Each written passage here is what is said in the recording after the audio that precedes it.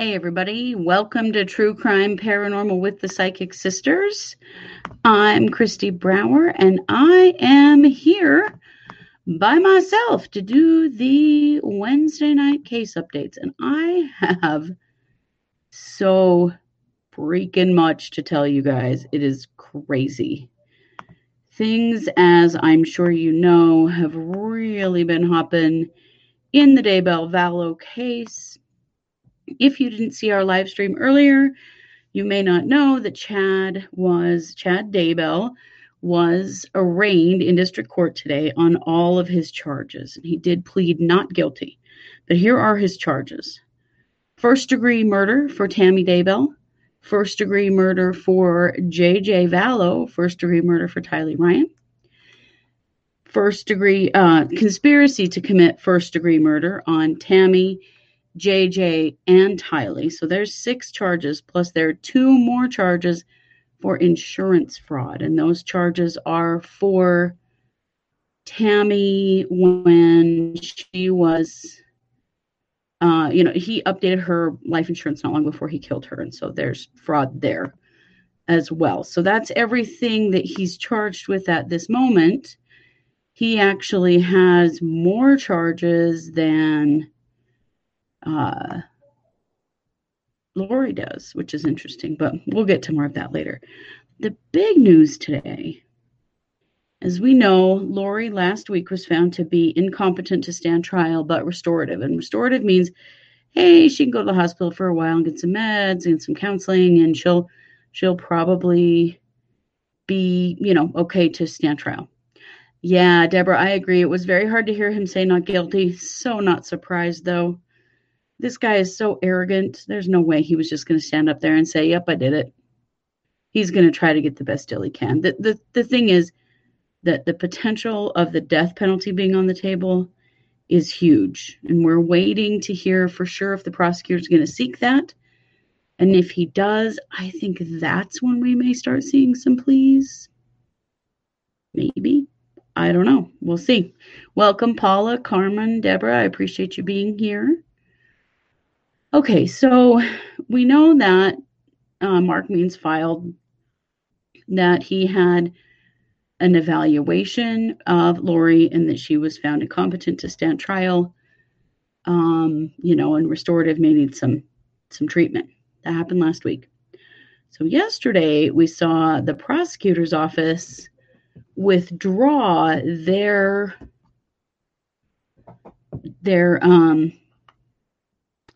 dissent about that. They were challenging it. They were saying, nah, I don't know about that. They withdrew it yesterday. They may have had their own expert evaluate her. I think that's pretty likely, but I don't know that for 100%. So then today we got this order. And I'm just going to read it to you. And as I go, I'm going to explain what it means, because I did consult with a mental health professional who knows about these things to help me understand what it all means. So here's what we've got.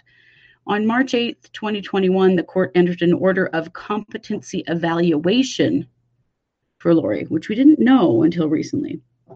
Thereafter, the court and the parties received the completed psychological assessment,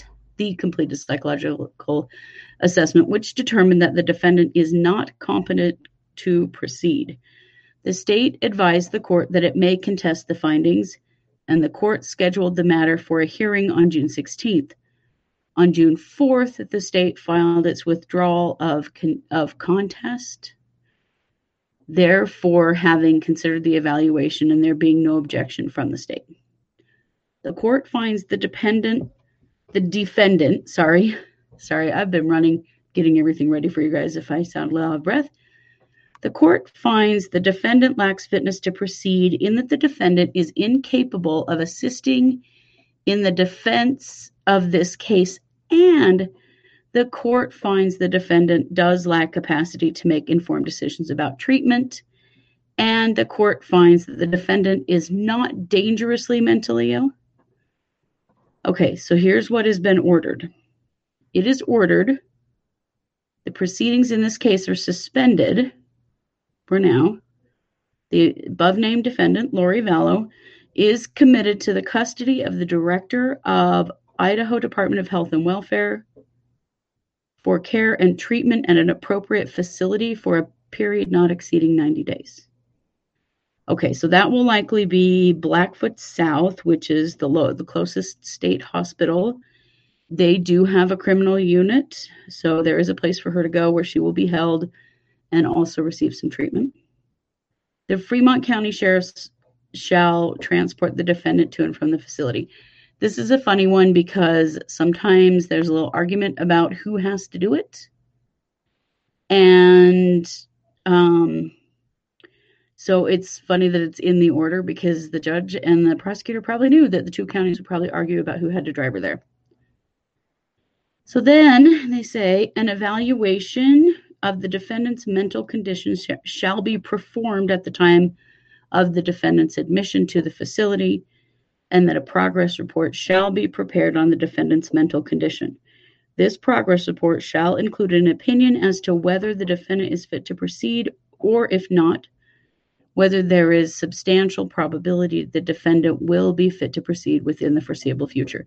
So they want to know, is she going to be fit to stand trial? Are they going to be able to treat her and get her to a point where she can assist in her defense? So she can't assist in her defense.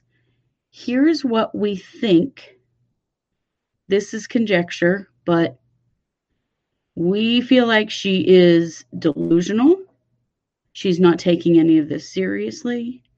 She's seeing that Chad's going to save her, that she's a god, that they're going to find out that the kids were zombies and so was Tammy, and so it was okay to kill them. And she's not processing the fact that she is charged with first-degree murder of her own children.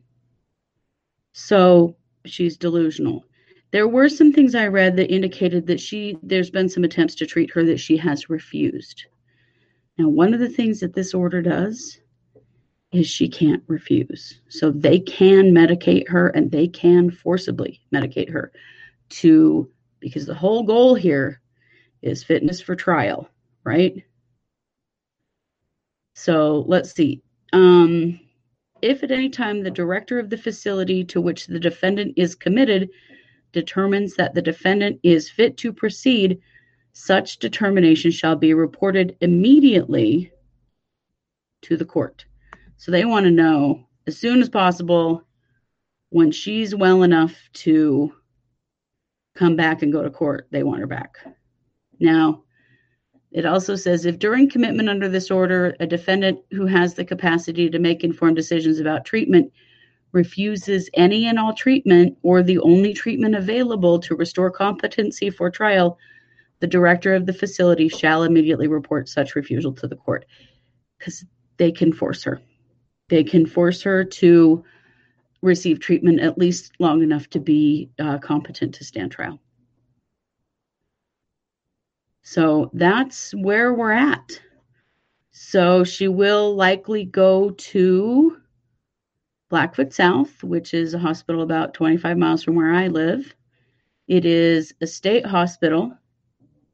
It can go on indefinitely. You're right, Deidre. If they find out, if they can't get her to a point of being able to understand the charges and be able to assist in her defense at all, she could just remain hospitalized, literally forever.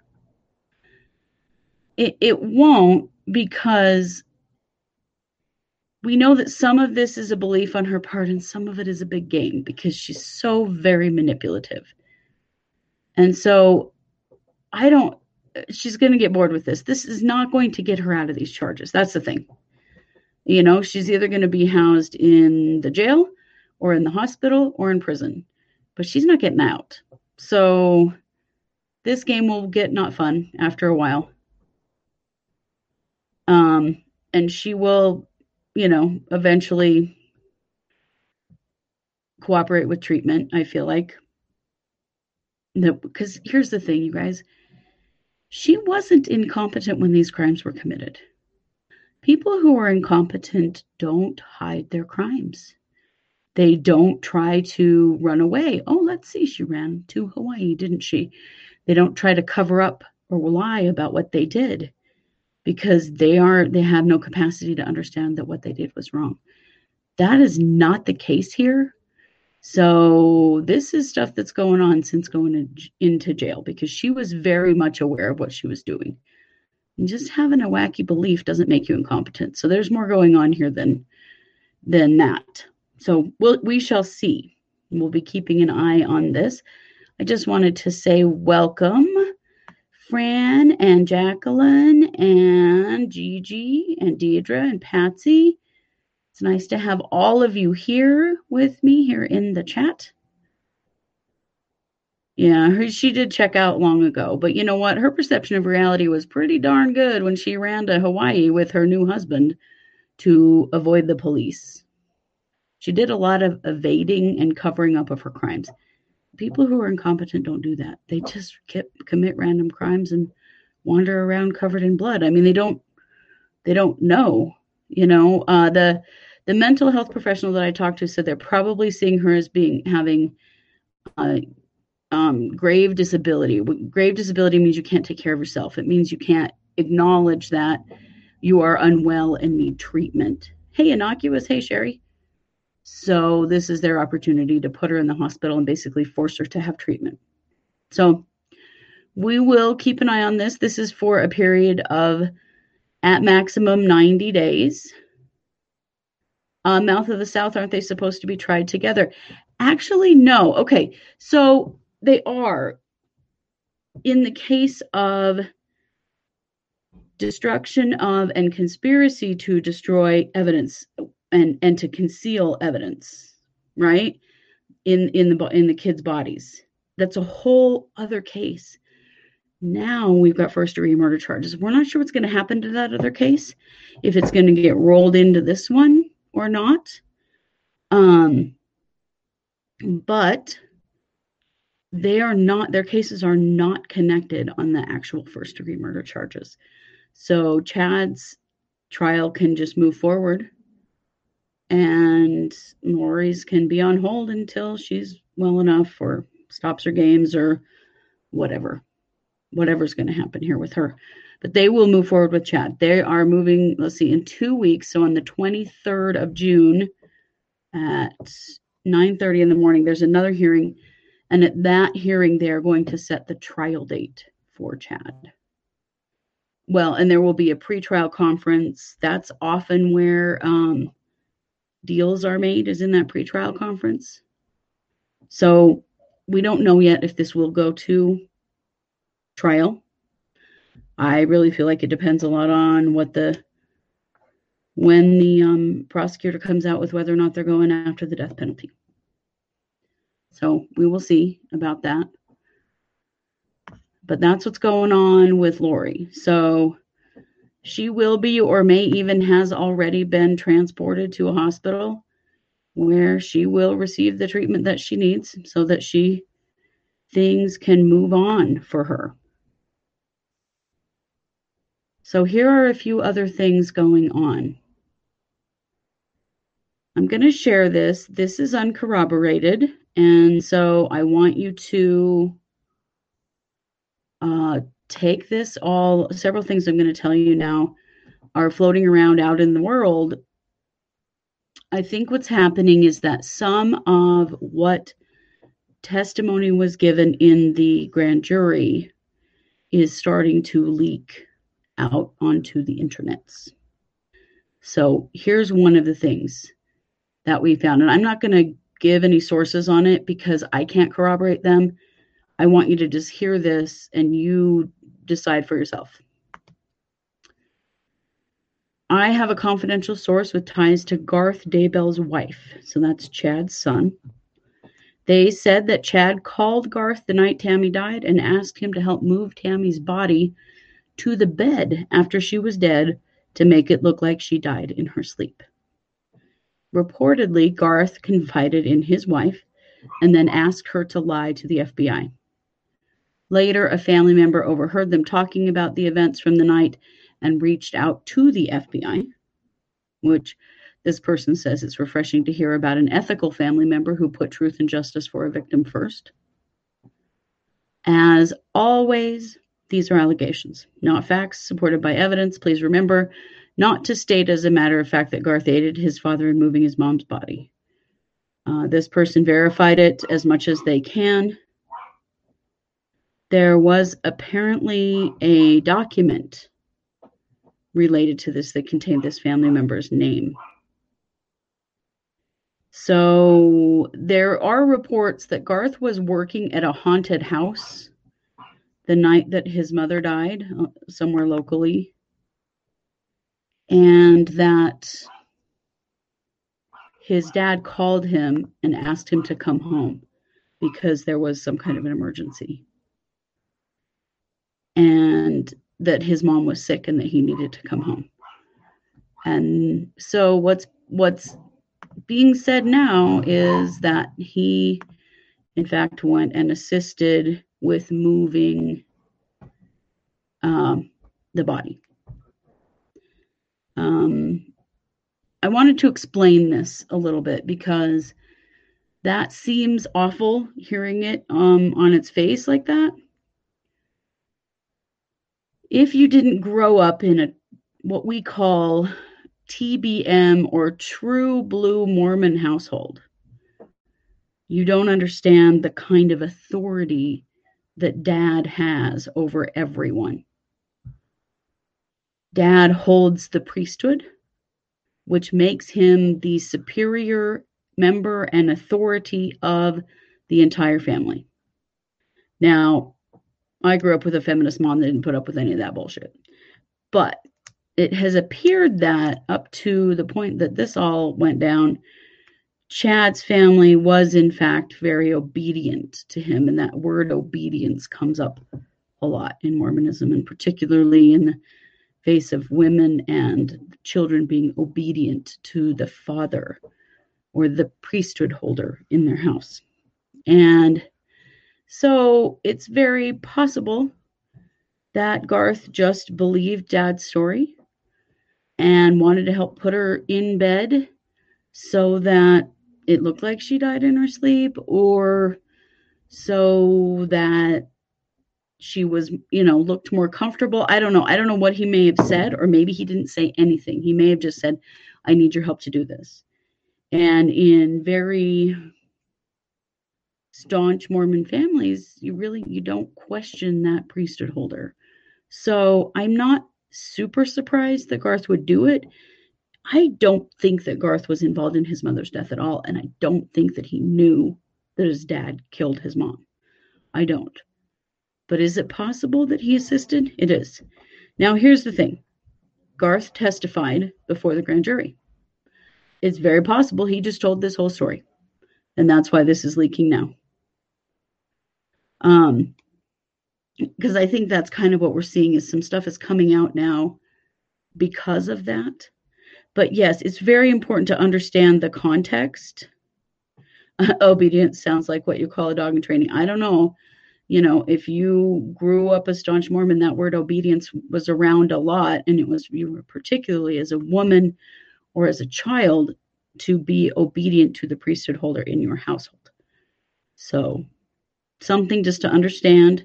It's very likely that Garth would have helped his dad, not really understanding what happened here, because I don't believe for a minute that he knew that his father had killed his mother.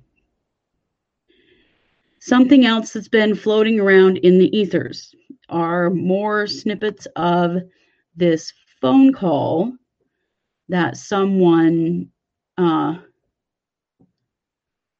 recorded with Melanie Gibb. This is another little snippet. Of course, we haven't heard the entire phone call in its entirety. As we understand it, the police have it. It's been released by various podcasters around the internet. Various pieces. We've already played another little section of it. I managed to score this one as well.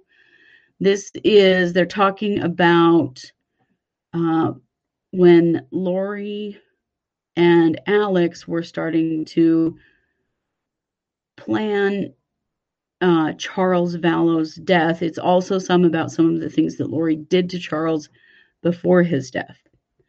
So sound quality is not awesome. Remember, this is just a phone call being recorded. So I'm going to play this for you now.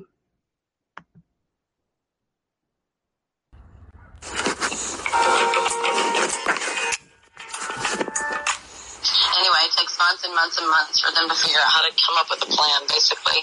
And I guess it comes down to it is she's frustrated him to every level. She's left. She says she puts it in her mind like, oh, look how he's behaving. He's so different now. He's this and that and this and that. Well, Charles is upset because she just tried to destroy his life.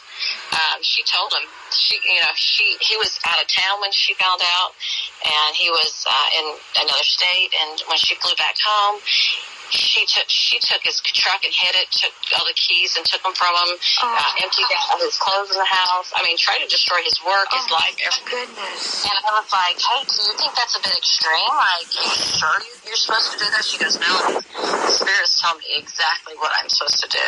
And I'm like, oh, okay, well, I can say, And so, anyway, she tells him, which is stupid. She says, I'm going to destroy you. She's like, you are not Charles anymore. You are Ned. I forgot his last name. Snyder.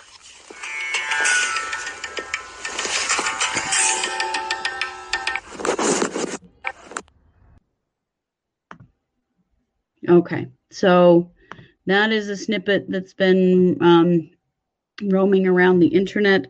To give it a little bit of context, she was talking about, at the very beginning, she was talking about Lori and Alex and how they were trying to make a plan to set up some kind of way for Alex to kill Charles in self-defense.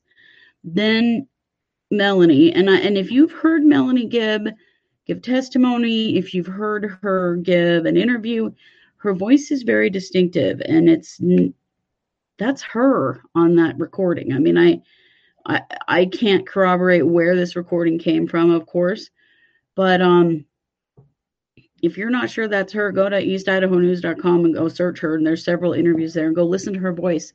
It is without a doubt her. But what she's talking about is that at one point when things had gotten really bad between Lori and Charles, he had been gone on a business trip. And when he got home, he flew into an airport and she had come and taken his truck. So he didn't have a way home. She had emptied his work bank account of many thousands of dollars.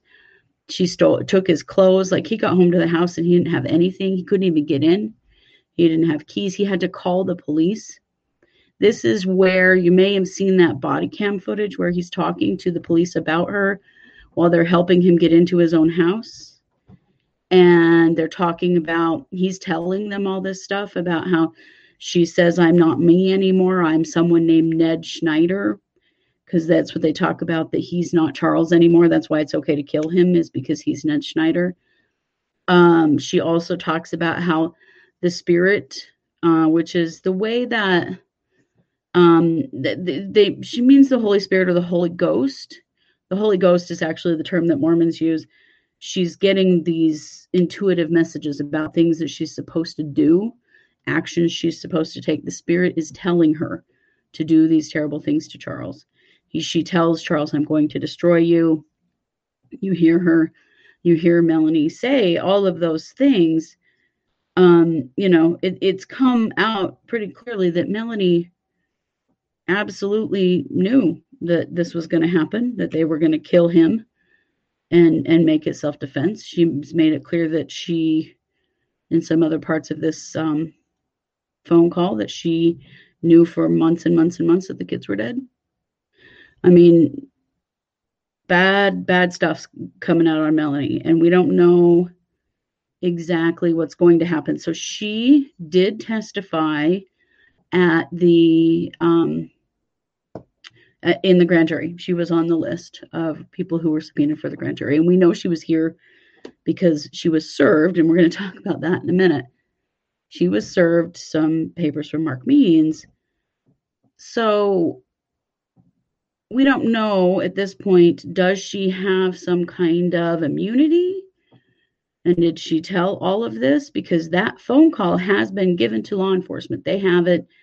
They know And so, was she given the opportunity to tell the truth?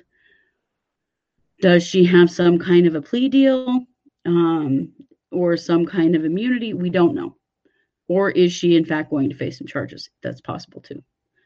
Definitely a situation that we are keeping an eye on, because it's becoming quite clear that she lied her ass off in the preliminary hearing and to the police, in all of the interviews that she has done. She's known way more than she has said, and, could have told these things to the police while, these children were missing and everyone's looking for them, and she knew they were dead. I mean, you may remember that she was actually at Lori's house the weekend that JJ disappeared. It's believed the weekend that JJ died, which was the weekend of September 19th, that Melanie Gibb was actually at Lori's house. So lots more to come on that, I think. The other thing going on with Melanie Gibb. So we talked a couple of weeks ago about when Melanie Gibb was here she lives in Arizona, but when she was here for the grand jury, she was served by a process server for a bunch of things. Mark Means has subpoenaed all kinds of stuff from her: phone calls, text messages, social media accounts, including her passwords, all kinds of stuff. Well, he only gave her like 5 or 6 days to get all of that to him. That date came and went on June 1st. And yes, Melanie Gibbs is odd. And I have felt like she's kind of been Lori's acolyte in a lot of ways. And it seems as though she has covered for her way more than she's admitted. So Means filed today a contempt of court order, it's not a contempt of court order. He wants Melanie to respond with why he shouldn't order her or shouldn't hold her in contempt. It's very strange. It's poorly written. It's probably done incorrectly. I'm not exactly sure, but anyway, he's mad because she hasn't turned anything over. She also doesn't appear to have an attorney, which I feel like at this point might be a real good idea. Melanie Gibb, you need an attorney. So we're kind of waiting and watching to see what's going to go on with that. Do I believe Melanie killed anyone herself? I don't think she did, but I do think she knew, and she knew what some of the plans were, and that she may have been able to do something about it. Like example, Charles, she knew they were going to try to set him up and some kind of self-defense situation. She could have done something there. The kids, I don't know for sure. Yeah, Deborah, the circle is getting bigger and bigger. And that's something we've been talking about for a while, is that there are more people involved here than what we know of. And now we've got Garth, I believe unintentionally involved. Now we have Melanie knowing all kinds of stuff and not telling anybody what she knew. Yeah, they did have a weird vibe. I really think that Melanie is kind of fangirl Lori a lot. And so she's been really torn about what to, where her loyalty should lie. Obviously, she's made some big mistakes. So we don't know what's going to be said for sure. So that's what's happened. Today in court was interesting. Kay Woodcock was there. And the 3 of the Daybell children were there: Garth, Emma, and Seth. There are 5. So 3 of them were in court. And here's an interesting one. A woman who is the ex-wife of Ian Pawlowski. So Ian Pawlowski is married to Lori Vallow's niece, Melanie. There's 2 Melanies. She's the niece. She's kind of disappeared off the face of the earth, but there are lots of questions about what she knew and what her involvement was too. Her name is now Melanie Pawlowski. It was Melanie Boudreau. Well, Ian Pulowski's ex-wife is pretty concerned about this whole situation and pretty concerned about letting him see their children if he is involved with a woman who is involved in this mess. And she was there at the hearing today, which I found really, really interesting. So many things happening behind the scenes, but we're starting to get a picture of what's really going on here. Paula says if she had told police about the plan after Charles' death, they might have arrested Lori and Alex, and JJ and Tylee and Tammy would still be alive. Yes, exactly. She had the potential to at least try to stop this plan, is what it appears to be. There's other stuff going around about the phone call, but I'm not going to share any of it because it's just a transcription without the actual audio. And so I don't have any way to validate that at all. At least with the recordings, we know, hey, that sounds just like Melanie Gibb. We have something. Some of these other transcriptions that are going around, anybody could have made those up. We don't know, because if the audio isn't with them, then we can't share that. There's a lot of stuff going on with some other podcasters being accused of being involved with some of the defense attorneys and releasing information that was given to them privately. And we're just not jumping in on that bandwagon. I always tell you that, if it's corroborated, great. If it's not, I always tell you that. And we don't release anything we don't have permission to. Now, if we just find it out there in the world, we will release it. Because if it's out there publicly, then anybody can, right? But I will let you know, like that recording I just played for you. I can't verify the origin of it, but I can tell you that sounds just like Melanie Gibb. So, yeah, and Charles might still be alive if Melanie had said something. Exactly, yeah. She could have at least tried to prevent all the deaths. She could have. And why didn't she tell what she knew? Loyalty to Lori? Fear of Chad?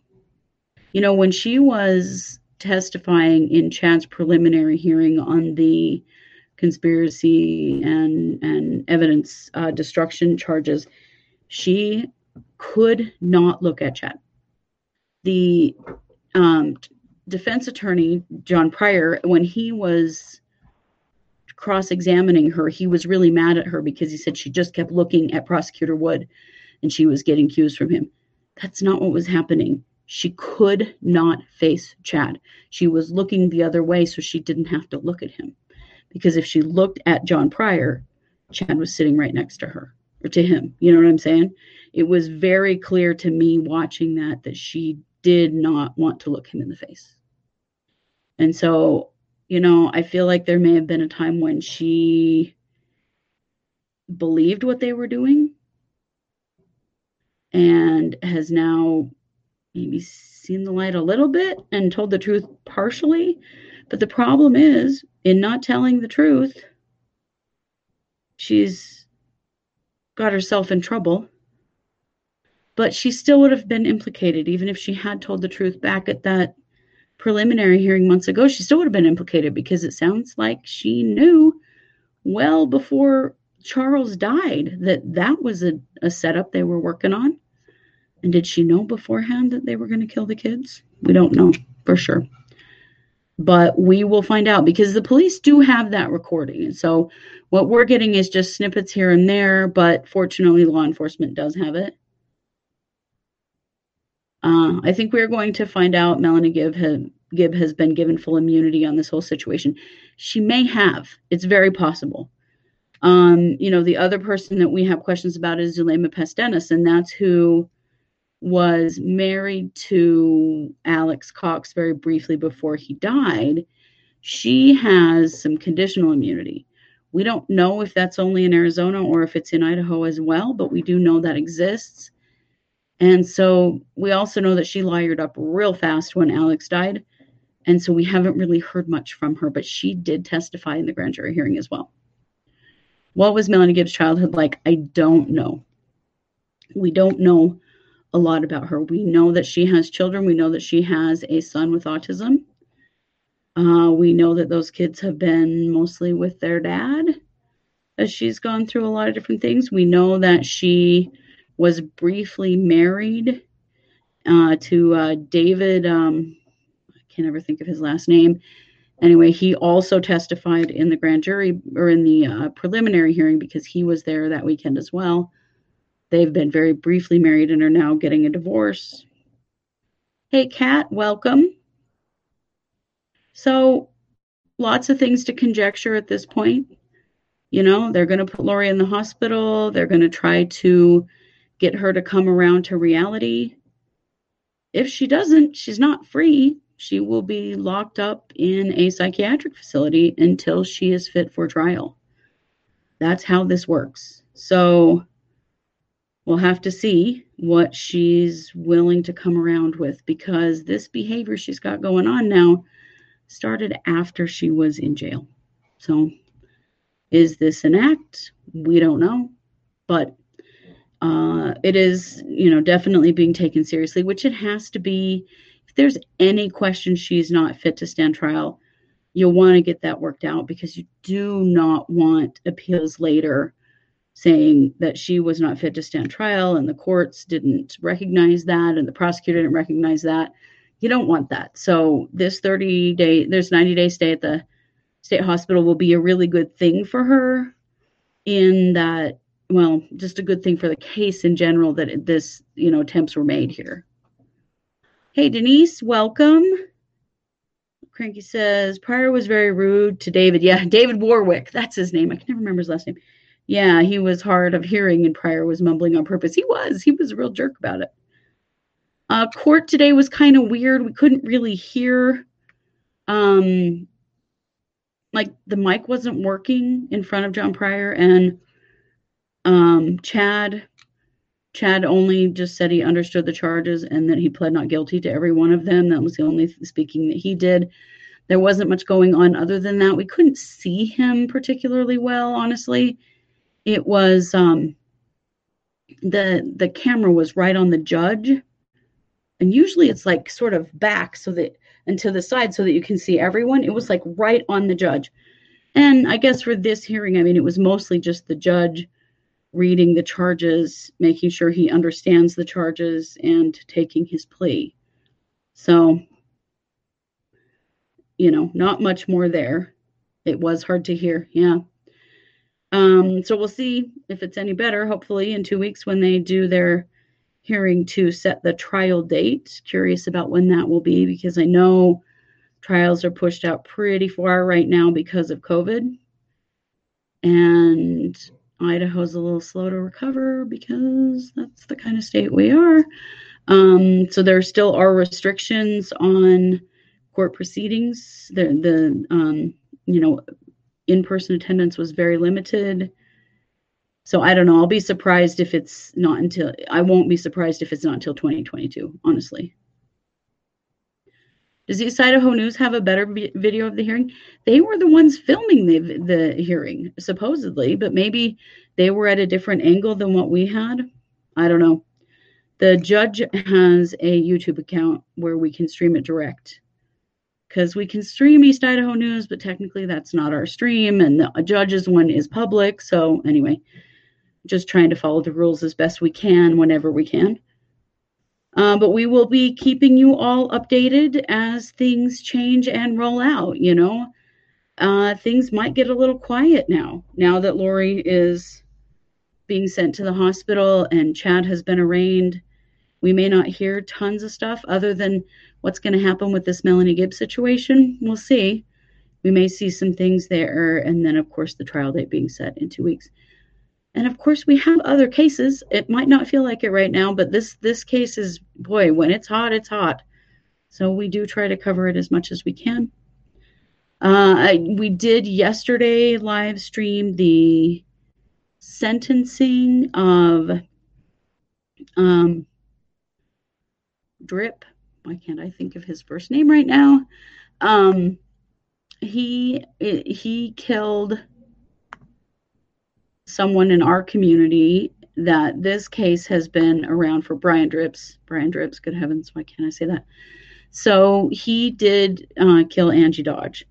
And the thing that you have to understand about that is how very important this case is to our community. And that's why we live streamed it. I know we have talked about this case on the show before, but we haven't actually covered the actual event. But it was a really important one for us because someone was wrongfully convicted in that case and served 20 years. And so they now have the right man. His DNA matches, and he has actually confessed and pled guilty. So Brian Dripps is going away for 20 years. It doesn't feel like enough, but hopefully, they say his health is really bad and he probably will not survive that full time. He really deserved the death penalty for this. And because he cut a deal, he didn't get it. I mean, in Idaho, what he did, aggravated rape and murder, it was murder one. So we'll see. We'll keep you updated on Brian Dripps as well. Let's see. Chad enters a not guilty plea. Bodies were found on his property. Would it then stand to reason that his only defense would be to blame Lori? Yeah, and Alex. I mean, we always have the convenient dead person to blame. And the thing is, I don't think it's going to matter. When it comes down to it, this is all going to be about those cell phone pings and where everyone was at certain times. That's how they got through the preliminary hearing. There's a lot more to it. So, it's not unusual for someone to plead not guilty when they're charged with capital crimes. I really do think it's going to come down to being about the death penalty. So we'll see how that goes. Let's see. Is there anything about Lori and Chad testifying against each other? No, they certainly can. They certainly can. They were not married. And even in Idaho, if you commit a crime together, then spousal privilege doesn't apply anymore. But they wouldn't have it anyway because they were married after all of these people were dead. The only person who died after they were married was Alex. Everyone else died before they were married. So they could, in fact, testify against each other. We don't know if that will happen. We're going to keep an eye on that. Cranky, yes, you watched the live stream about the victim impact statements. Wow, that was tough. Yeah, Chad is going to try to say that about Alex, but you know what? If Chad's cell phone was there too, what does that tell you? They have a lot. They have a lot we don't know. That grand jury came back with murder one, which means that they have a lot. So I'm not too worried about the evidence. And honestly, I will be very surprised if we actually go to trial on these cases, either person. I just don't feel like they will. I feel like they will take pleas. Cranky says, yes, I could see him saying he didn't know, even though Chad had no job and was probably home. Right, and they're using their cell phones to prove where they were. You think about it, our phones are tracking our GPS all the time about where we are. They're pinging to various cell towers, those kinds of things. The phone on Alex didn't only prove that he was at Chad's house, it could prove where on his property he was with a margin of error of like 5 feet. So, yeah, they've got a lot. We know they have DNA. We know that there's some kind of DNA blood evidence that they were arguing about recently. So there's a lot. I'm honestly not afraid that they won't be convicted. I truly feel that they will be, but I feel it will be in pleas. I just don't see either one of them facing 3 capital murder charges and going to a jury. Just don't see it happening. Well, that is the update for tonight. Katie and I will be back tomorrow with the Psychic Hour. We're going to be doing lots of readings, so you don't want to miss that. We will be back this weekend with some pop-ups, and of course, we'll be back next week with some brand new cases. And if anything else comes out of the woodwork, we will certainly be back here to let you know. We really appreciate you being here and participating in whatever way that you do, whether you listen, you watch, you're in the live streams, you're listening after the fact, you're on Facebook, wherever. We really appreciate your participation because we couldn't do this without you. So if you have a case you would like us to do, go to truecrimeparanormalpodcast.com, and there is a place to send us a request, and we will do that for you. Don't forget, we do have a Patreon, and at Patreon, we do some special shows that are only for our patrons. It's a small amount that helps us to pay for what we have to pay for to run a podcast like this. And it also just shows your support for us as creators, which we really appreciate. And it gives you extra content. You can get a couple of extra shows a month over there. So check that out. Just go to patreon.com and look for True Crime Paranormal.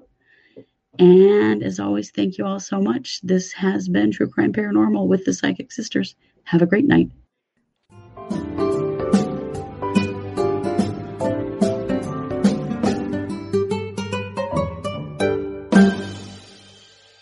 If you're enjoying this podcast, don't forget to like and subscribe on your favorite podcast platform.